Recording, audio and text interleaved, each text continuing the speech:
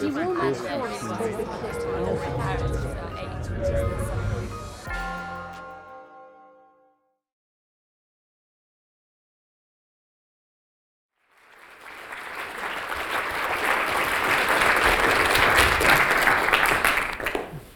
you very much for the introduction, in particular for the invitation, both to Alain and to the mathematical department. It's a great honor and a privilege to be in this room and to speak in this building. If you look at this slide,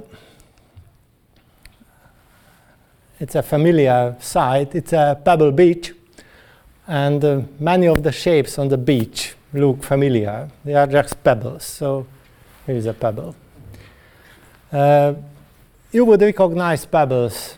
You would recognize this beach. However, if I would ask you to name some of these pebbles, that would be a challenge. We don't have names for shapes. We have names for very few shapes. And for the majority, you can see quite a number. Here it's a couple of trillion pebbles on a medium pebble beach. We don't have names. And this might be related to the fact that linguistic skills and shape recognition skills are in different cerebral hemispheres. There were comments being made on this subject. One is due to Leopold Kronecker, who was a famous mathematician, and he said that God created the integers, all else is the work of man.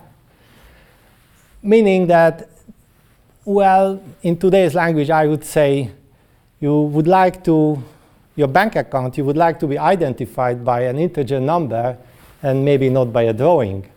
It's a safe thing. This is the thing, the integers are something where we feel home, where we feel comfortable with. And shapes are maybe a little bit more elusive. There is another famous citation from Galileo, which is well known, that the book of nature is written in the language of mathematics. However, the second part of that citation is probably less known. It says that the symbols in the book are triangles, circles, and other geometrical figures. So Galileo says that we need to understand shapes in order to talk about natural phenomena. However, if we need to understand them, we need to talk about them. And if you want to give names to the shapes, the first thing is to assign integer numbers to these shapes somehow. So our goal is, in a broad sense, to understand natural shapes by using natural numbers. To what extent can we explain shapes by the means of natural numbers? There has been a lot of thinking about pebbles. So this is not the first attempt to describe pebbles. Aristotle wrote at length about pebbles, and he actually constructed a model, the evolution of pebble shapes.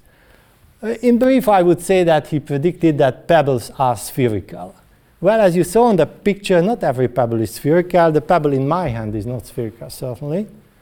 But there were other speculations. David Hilbert wrote his very famous book, Geometry and the Imagination, where he made a comment that coastal pebbles tend to be ellipsoidal. And in fact, if you go to the mathematical collection of Göttingen, which is a very famous mathematical collection, started in the 17th century, the first piece in that collection is a coastal pebble. So people were wondering about pebble shapes.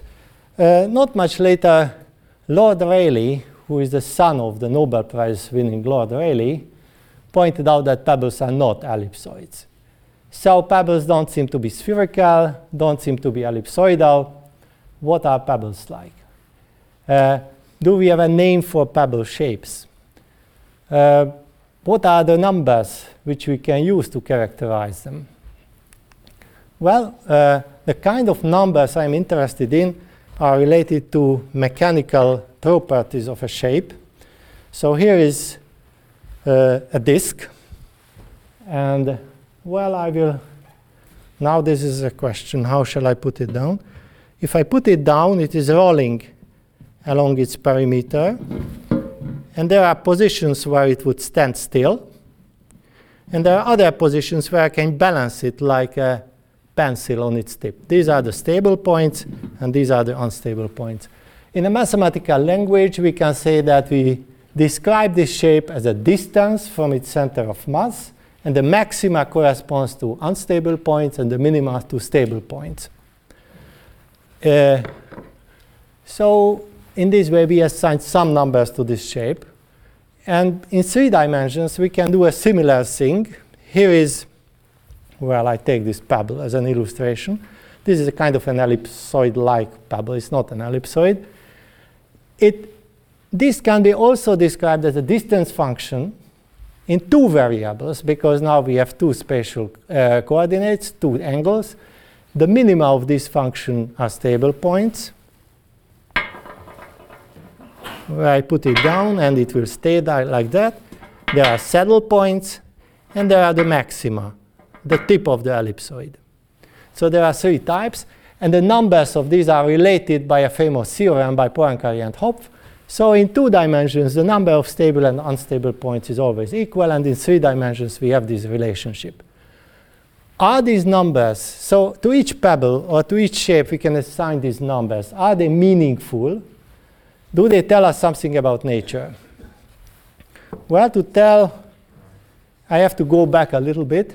Okay, to find the numbers, next time you go onto a beach, you will be tempted to do this. So you take a pebble in your hand, you find the stable points relatively easily, and also the unstable points and the saddle points are rather easily identified by a hand experiment. To motivate why these things might be relevant, let me briefly tell you the story of the Gomboc, which Alan already announced. And this goes back 25 years. I was visiting Cornell University, and my friend Andy Ruina suggested a very interesting problem, which is related to what I just told you. So here is, I think this is called a weeble. It's not in a good shape because my son, who is 2.5, is using it rather frequently, but I hope it will work. So you know how these things work. Yeah, there's a little music also. No matter how you put it down, it will come back to the same position. And have you ever taken a weeble apart?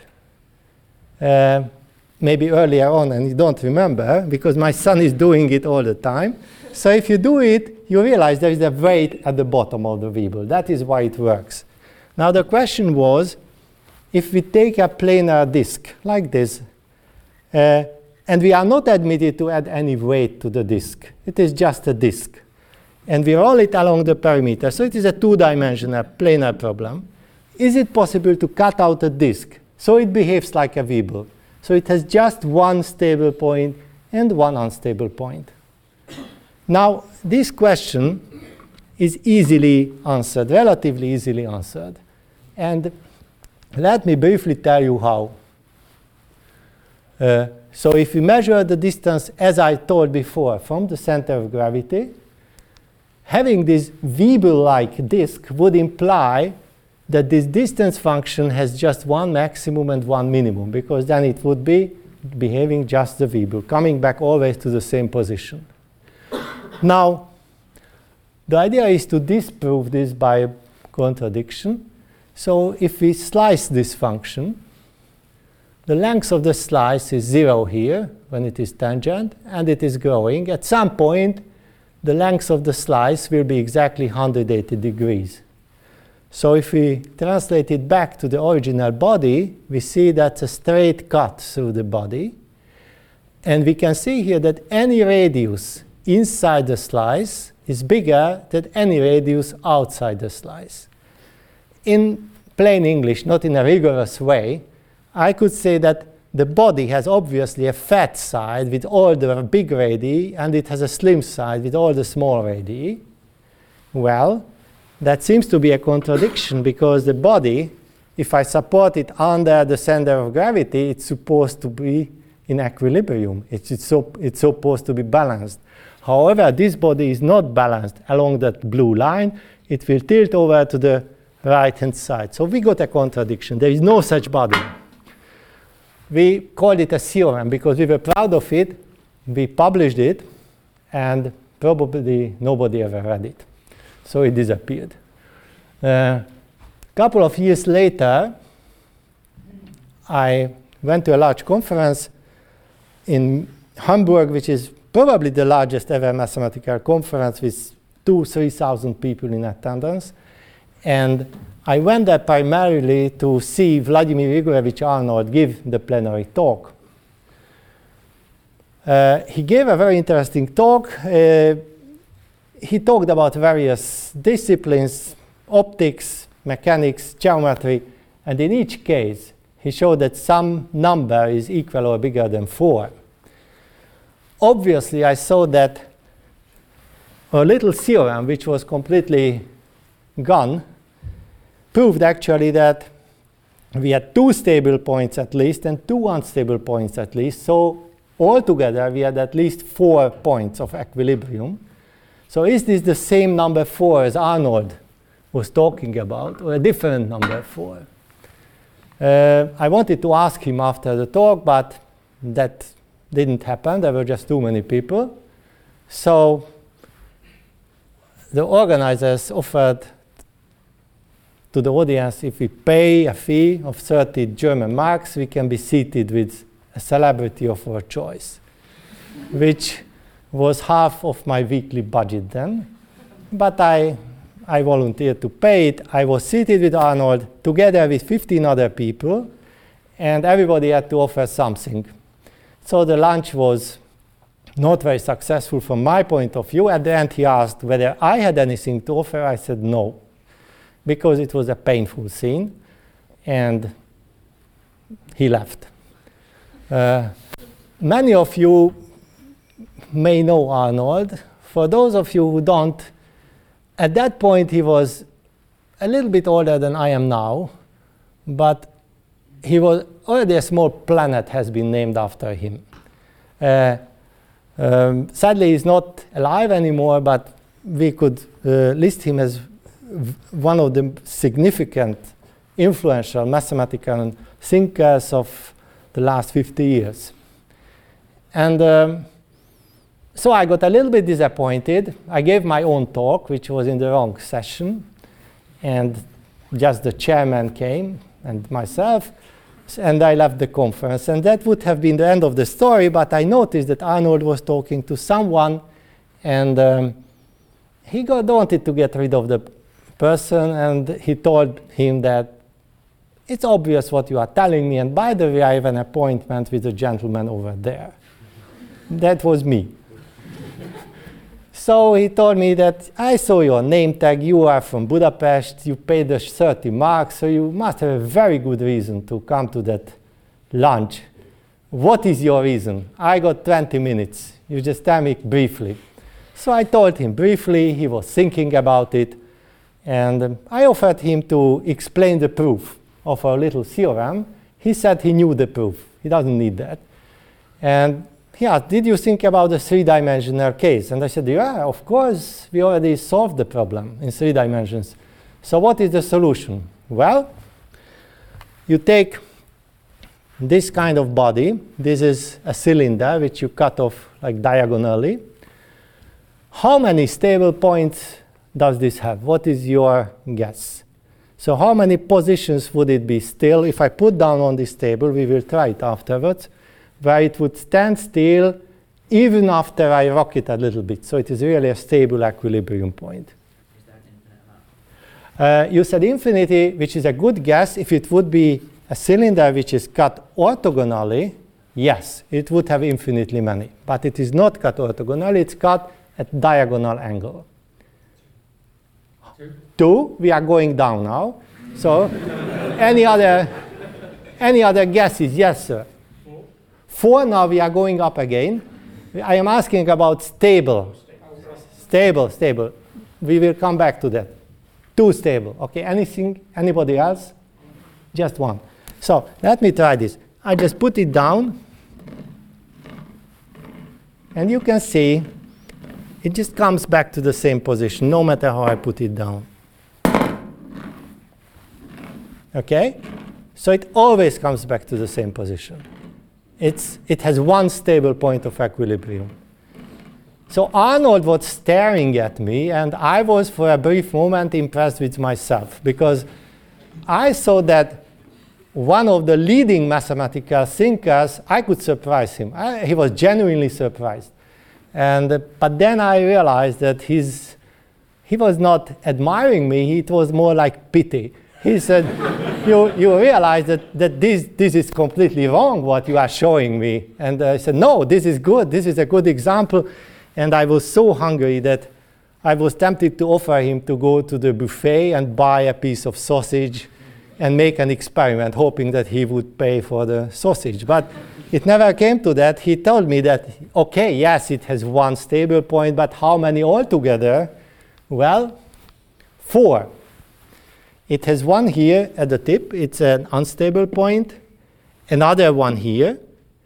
And it has here, this is a saddle point. A saddle point is unstable in this direction, in almost any direction, but it is stable like this.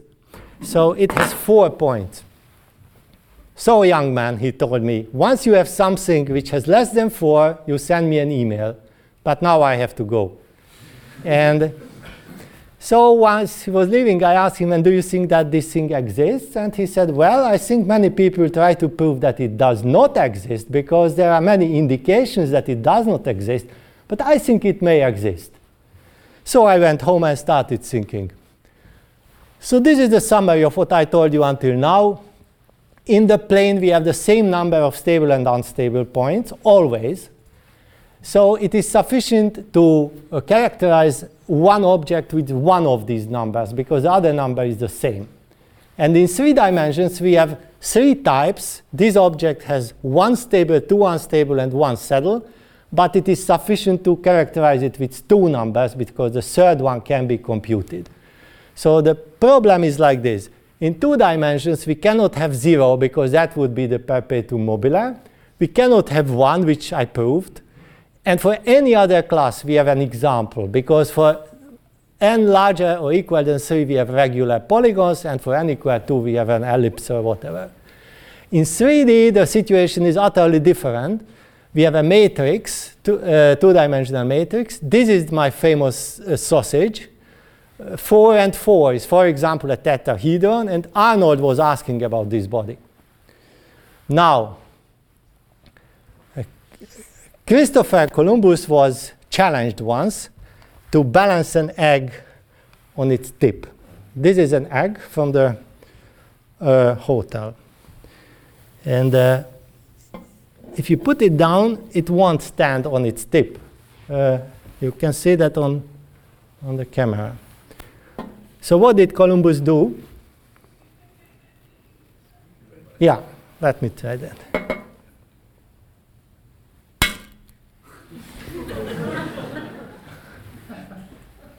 So, and he won the bet or whatever. Now, in mathematical terms, what he did, he added a new equilibrium point. So it was used to be unstable. He turned it into a stable one, and he added other points around it. The main idea is that if you do small changes to a body like that, you can always add new points. And we can formalize this. It's not difficult to prove that if you have I and j stable and unstable points, you can always increase one of them by a suitable small truncation. This is what we call the Columbus algorithm. And it means that for sufficiently small specific truncations, if you have an object here, you can have an object here and an object here. Now, what does it mean for Arnold's conjecture? What does it imply? We still don't know whether it exists, but if it exists, the existence of this object would imply that any other type exists by this algorithm. Okay, so this algorithm is just telling you the significance of this object. Let me show you this. So here is, this is very important for this talk. So this is just a cuboid, a rectangle. It's a block. Okay. How many stable points does it have? 6, right? 6 stable faces. Now, here we chopped off 2 small pieces at the corners. And if I put it down on that face, here, it falls down. So we did not, by chopping off this face, nothing happened. It is not a new equilibrium. If I put it down on this face, it stands still. So we added a new equilibrium, a new stable point. All the previous ones are still working. Okay? So by chopping off small pieces, you can add. That is the idea of the Columbus algorithm. Now, but we still didn't know how it works. What is the shape? So we went for holidays with my wife to Greece, and I convinced her that as an evening program we should collect pebbles and classify them according to the Poincaré-Hopf formula. To make this more scientific, we should probably collect 2,000 pebbles. Some people in this room do know my wife. And those who know her will not be surprised, but the others maybe, that at 1200 I gave up, but she insisted that we finish the project. Now, this is the result. We did not find any shape. We didn't find any shape which had this property of Arnold. So we flew home. I got a little bit depressed because, you see, Arnold was a very, very significant mathematician, but on occasions he could be wrong, right? So maybe this conjecture of his was just wrong. It could be wrong. There is no evidence that it was good. At home, I started thinking, what could have been the reason that we didn't find this shape? And one is that one can assign flatness and thinness as a measure to convex bodies. There are many ways to define it. There is one particular way. So this is from Alan's office. This is the sphere. It is not flat and not thin. Nobody will dispute it. Okay? So this has minimal flatness and minimal thinness. So we assign the values 1 and 1 to the sphere by this definition. I am sorry I didn't bring a frisbee, but most people are familiar with that. This definition would give a very large flatness and a very small thinness value. And for the pencil is very thin, but it is not flat. And what we could prove that if this object existed, it would also have minimal flatness and thinness like the sphere, but it would not be a sphere. So that would explain why we didn't find it on the beach, because things next to the sphere tend to be rather sensitive.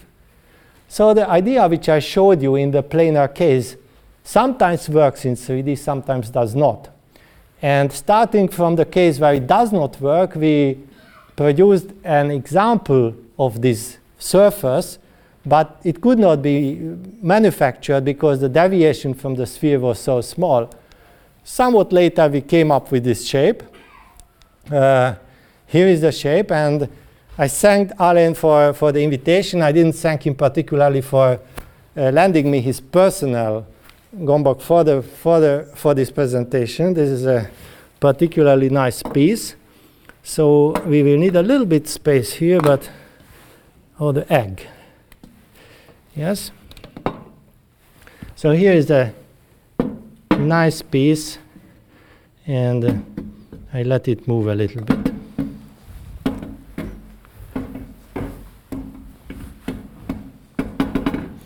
So for this object, it takes a little bit more time to find its way back to the stable equilibrium. But unlike the salami, it has only one unstable point. That's a major difference. It's very hard to manufacture. So very small design errors lead to many equilibria. Like with a sphere, if you make a small perturbation, you get many equilibria. So we resolve the Arnold's conjecture. This is the first really well-working Gomboc. and we decided to give it to Professor Arnold on the occasion of his 70th birthday. This is the picture with Peter, with whom we constructed the shape. There are a number of pieces now around the world. We are most proud, of course, of the Oxford Gomboc, which is outside the room. Now a little bit of detour. So we looked at this shape for a while and realized that it is similar to some turtles. However, those turtles couldn't be found in Hungary. They were tropical turtles. So we had to go to the zoo and ask for permissions. It took a while, but so this is a Gomboc with a small error. And then I went to the to the Museum for Natural History, and I was given a huge turtle shell of a leopard turtle. I put it down on the floor, and I saw that it had 16 different stable positions, and I knew this was an imperfect Gomboc. Now, we measured many shells, and we turned over many turtles, I am sorry to say, but we tried to do it so that with each turtle only once. And what resulted was an observation which probably more interesting to the scientific community than the Gomboc was originally, that many turtles self-right by muscle power. So they use their necks and arms and legs. So this is a very nice example. If you have aquatic turtle at home, don't try it many times, but you try it once, you will see it. Even large aquatic turtles can do this. And there is another technique which has been adopted only by 2 or 3 species. They came so close to this Gomboc-like shape that they self-right by gravity. So this is a main tool for them to survive, because being turned over is for a turtle a life-threatening situation. And medium turtles cannot self-right. Tall turtles found this shape or got so close to this shape that the biologists believed us that this is not a coincidence. Now back to the story. So this was in Moscow, and I gave this talk on the Gomboc. Professor Arnold was in the audience. Of course, I was a little bit nervous. He listened to it, and after that he said, this is a good job, but now we should do something else. And he outlined some problems which I didn't understand because I was too nervous. Later on, we met in the elevator, and he told me that he liked the talk, and in particular, the story, the pebble stuff was very interesting. And I thought he liked that our marriage actually survived this trial, but his interest was more mathematical. He asked, do you realize the significance of your slide? Well, for me, it had multiple significance. First of all, which I just mentioned, it's a memory to this event. But also the significance was that we didn't find any Gomboc piece. And he said, this is obviously not the significance of your slide. This is just the opposite. Put there 2 lines in your imagination at 2. So disregard the first row and the first column, because they might be disregarded for physical reasons, which I will just describe. And look at the rest. Look at the numbers. The Gomboc is not in this table, but it is almost there. It is almost there. It looks as though pebbles would be evolving towards the Gomboc. Now, this was very strange for me, really. And I hope it is also strange for you, because the first part of the lecture was about why this cannot happen. Let me just briefly describe about those white barriers. That is the easiest part. That is the easier part. Also, he told me that he didn't formulate as a conjecture. He just gave us this hint that maybe this is happening. And he told me that unlike the Gomboc, this is serious mathematics. So now you have to learn stuff. Okay? So this was his hint. And so abrasion for pebbles occurs in 2 ways. Either it is by friction, so the pebble is sliding. You can hear it. When you go to the beach, you can hear this sliding and rolling motion. If something is very flat and it is sliding, it tends to become even more flat. If something is very thin and it is rolling, it tends to become even more thin. So shortly, friction accounts for those barriers. Friction would accumulate things at either two stable or two unstable equilibrium points. However, it certainly doesn't account for why shapes would move in that direction. That has to be driven by collisions. Now, as I showed you, if you take a collision, in a collision, which I will not do physically, a small piece will come off if I hit it very hard, okay? And what I illustrated before is that if we take off small pieces, the number of equilibrium points, apparently, naively, we think always increases. How is it possible that the opposite happens on the beach? Well, so naively, this is the evolution which is suggested by this model. So you take off a small piece and you get more equilibria. To take less, okay? Is it possible to reduce the number of equilibria? Yes, if you chop off a large piece. Okay, how can we chop off a large piece? We chopped off, say, this piece here. I show you an enlarged version of this piece. This is here, just you can see better, okay? It's the same thing. We can say that this is a rectangle where this has been chopped off, or we can say that this is a rectangle where this has been chopped off. And if we adopt the latter view, then how many stable points does this have? It's a tetrahedron. 4. So this has less. But in order to get there, we needed to chop off almost all of the body. So it's not clear what's happening. Now, so what we did, we made a computer simulation. We took a rectangle and we were chopping off diligently small pieces, and we counted the number of balance points. Here is the plot. So you can see initially it went up, then it went down, then it went up, then it went down. So how is that possible? Well, we said that in order to in order to add the new points, the truncation has to be sufficiently small. But I never said what is sufficiently small. This depends on the shape. So in a natural process, the pieces being chopped off, let's say they are roughly constant. What is sufficiently small depends on the shape, and that may vary. And when this actual piece is below the curve, then the number of equilibria goes up, otherwise it goes down. So anything can happen. We don't have any prediction for the average. And in particular, the Columbus algorithm, this chopping algorithm, cannot be regarded as a model for a natural process because of this reason.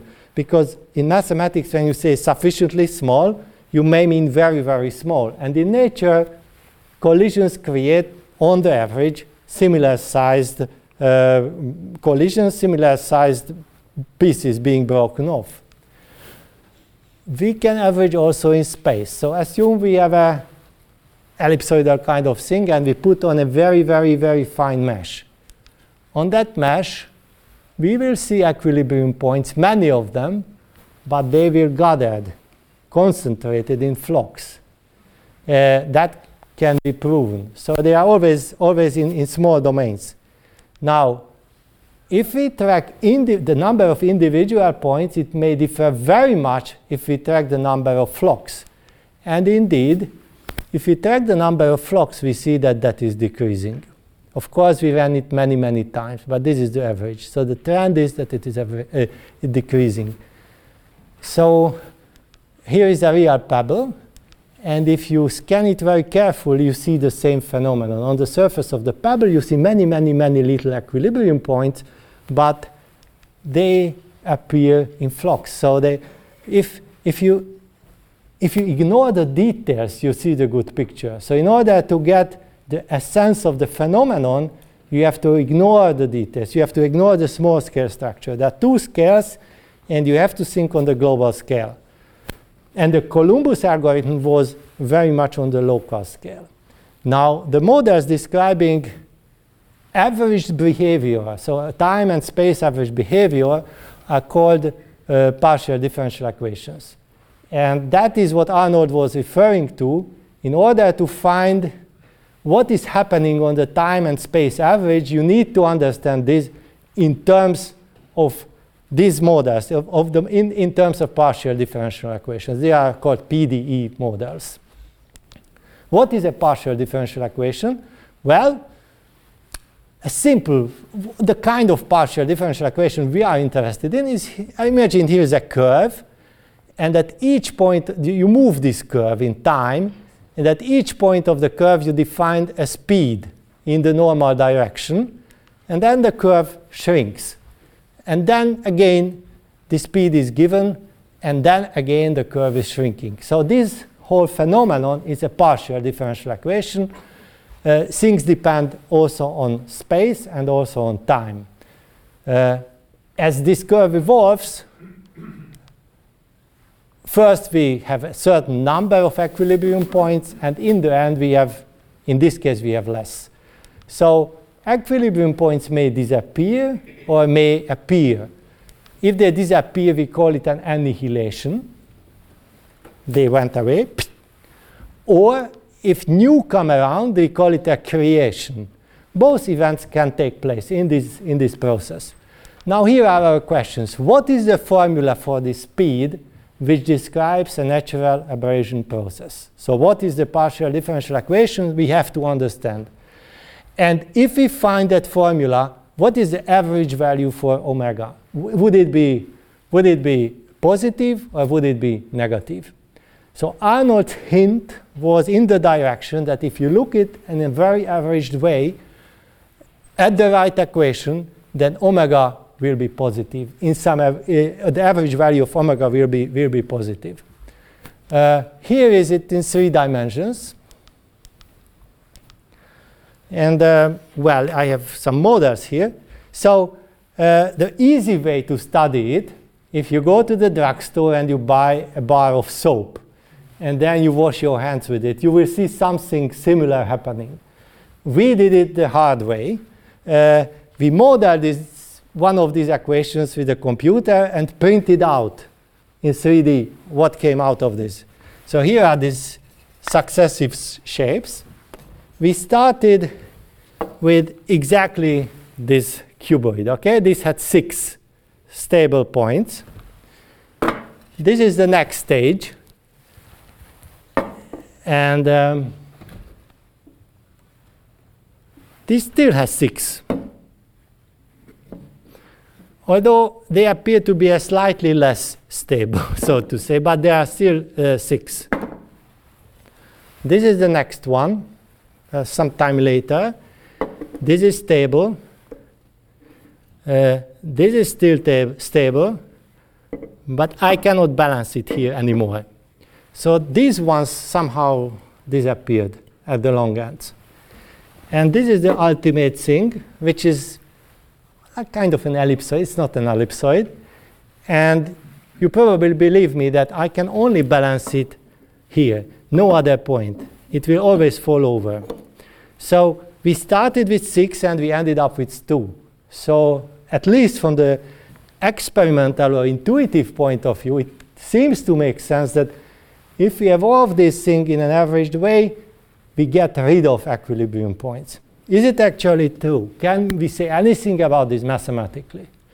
Well, the formula, the actual equations for these aberration processes were there.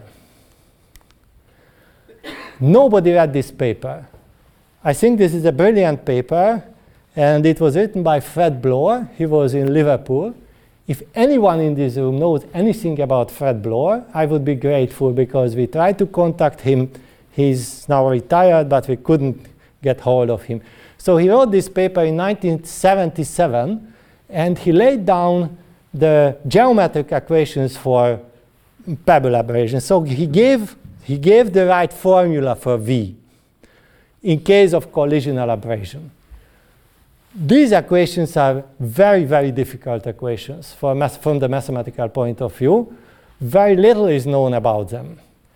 On the other hand, not known to Bloor, there was a huge activity close to these equations, not quite these equations. So these equations tell you that the speed by which the boundary is moving inward is depending on the curvature. So more curved things move more speedily. And in 3 dimensions, it depends on the Gaussian curvature and the mean curvature, and there is a constant term. This is a rather complicated, I would say nasty, partial differential equation.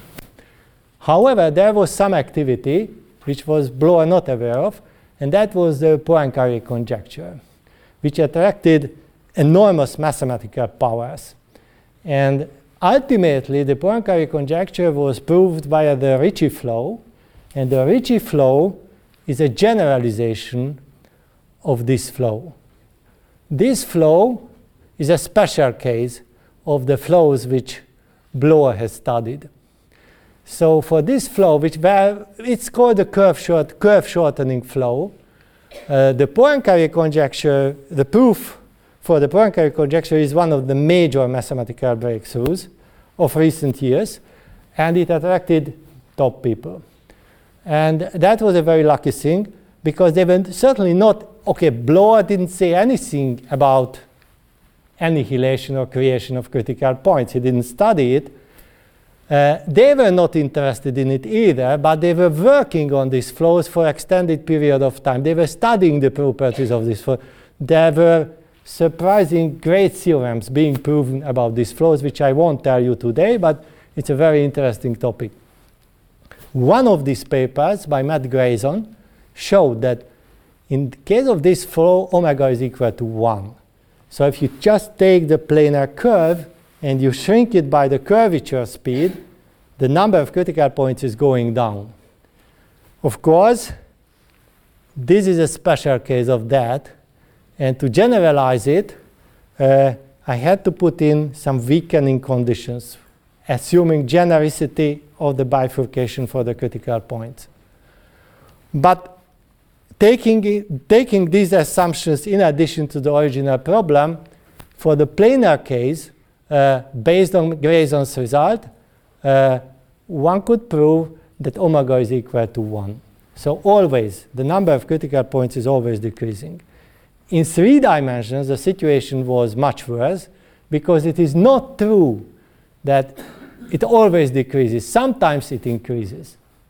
And I was stuck. I couldn't do with this term anything for a couple of years. Then I discovered that there is another equation which is much better understood than these very special geometric equations. That is the heat equation. The heat equation is describing the dissipation of heat or in a medium. It was written down and first studied by Fourier. And later on, in the 80s, it turned out that the heat equation is a good model for the blurring of images.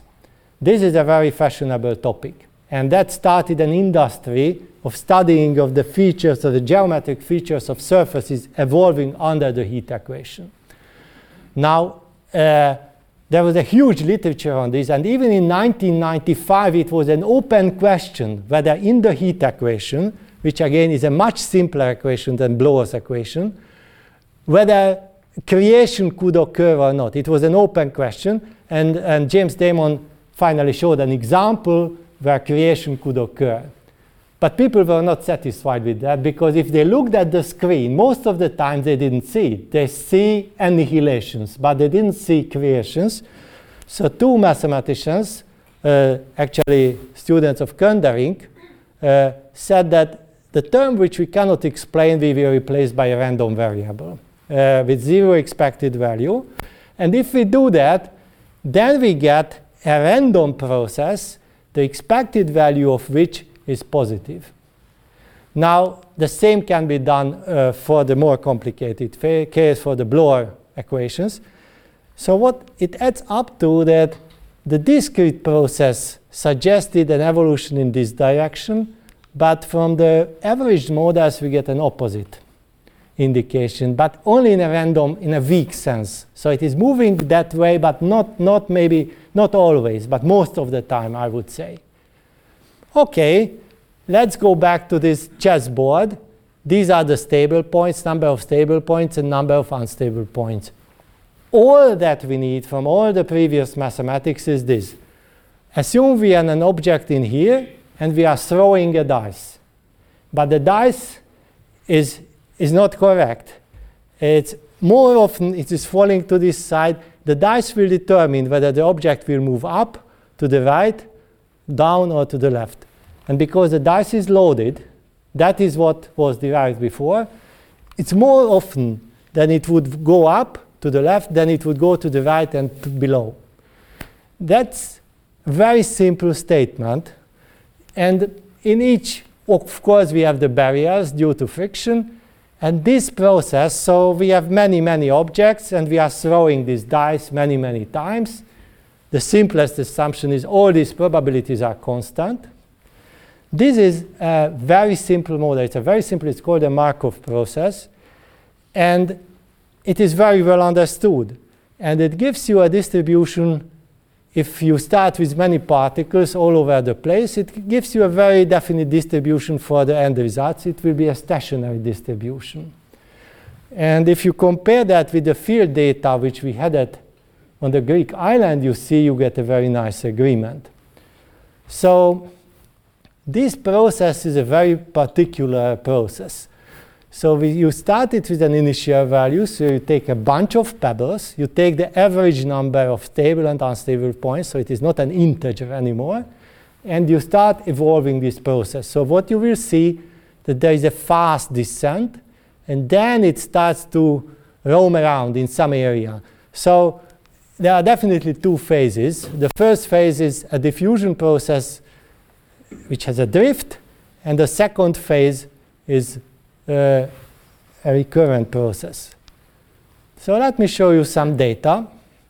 The first is what I would call coastal data. So we've collected many, many, many pebbles on many, many coasts. It's a good scientific activity. So I am planning to apply for a grant to extend these activities to many other coasts. These were collected privately, so to say. We collected each of those little circles means 50 or 100 pebbles. Some of them were less abraded, some of them were more abraded, smoother. And if we start this very simple model from the less abraded pebbles as initial values, the trajectories seem to go to the right place. So they seem to find the pebbles which are more abraded. Maybe, but there is no causal relationship. We collected these pebbles in many different locations. So it is not true that one of them was abraded from the other one. Now this is Australia. This is a medium river in southwestern Australia. And we sampled pebbles along the river around 12 places. Here you can see some pictures from the river. And here is the plot. Now, if you run this Markov process here, you get a trajectory which is reasonably close to the data. And if you run another trajectory, it is still close to the data. So there is a fast descent, and then there is some recurrent process. Another example, always go to tropical places, as you notice. This is Puerto Rico. And actually, colleagues had a grant to go there every year and sample pebbles, and they had a lot of data, but it was not so meaningful. And we proposed that include the number of equilibrium points among the stuff which they measure. So we also offered that one of us would go and help them. So they accepted this proposal. There are actually two rivers here, a tributary and the main river. And here is the plot. And again, you can see that there is a part where it is descending, the number is descending very fast, and then it seems to be oscillating. And if you go to a lab and run this experiment, you just put in number of pebbles in a drum and rotate it, and you measure the number of equilibrium points, you cannot get it wrong. So it is the process is so stable, so robust, that there is no way you can get it wrong. You always get a similar process. So this seems to be a true natural process. The mathematical statements which I made could be made probably more rigorous. Oh, here's the lab data measured. So as a summary, I might say that next time you go to a nice pebble beach, think about this, that pebbles, maybe not every aspect of pebbles, but some aspect of pebbles, the story about pebbles can be told with natural numbers. Maybe only a small slice of the story, but it is a true story.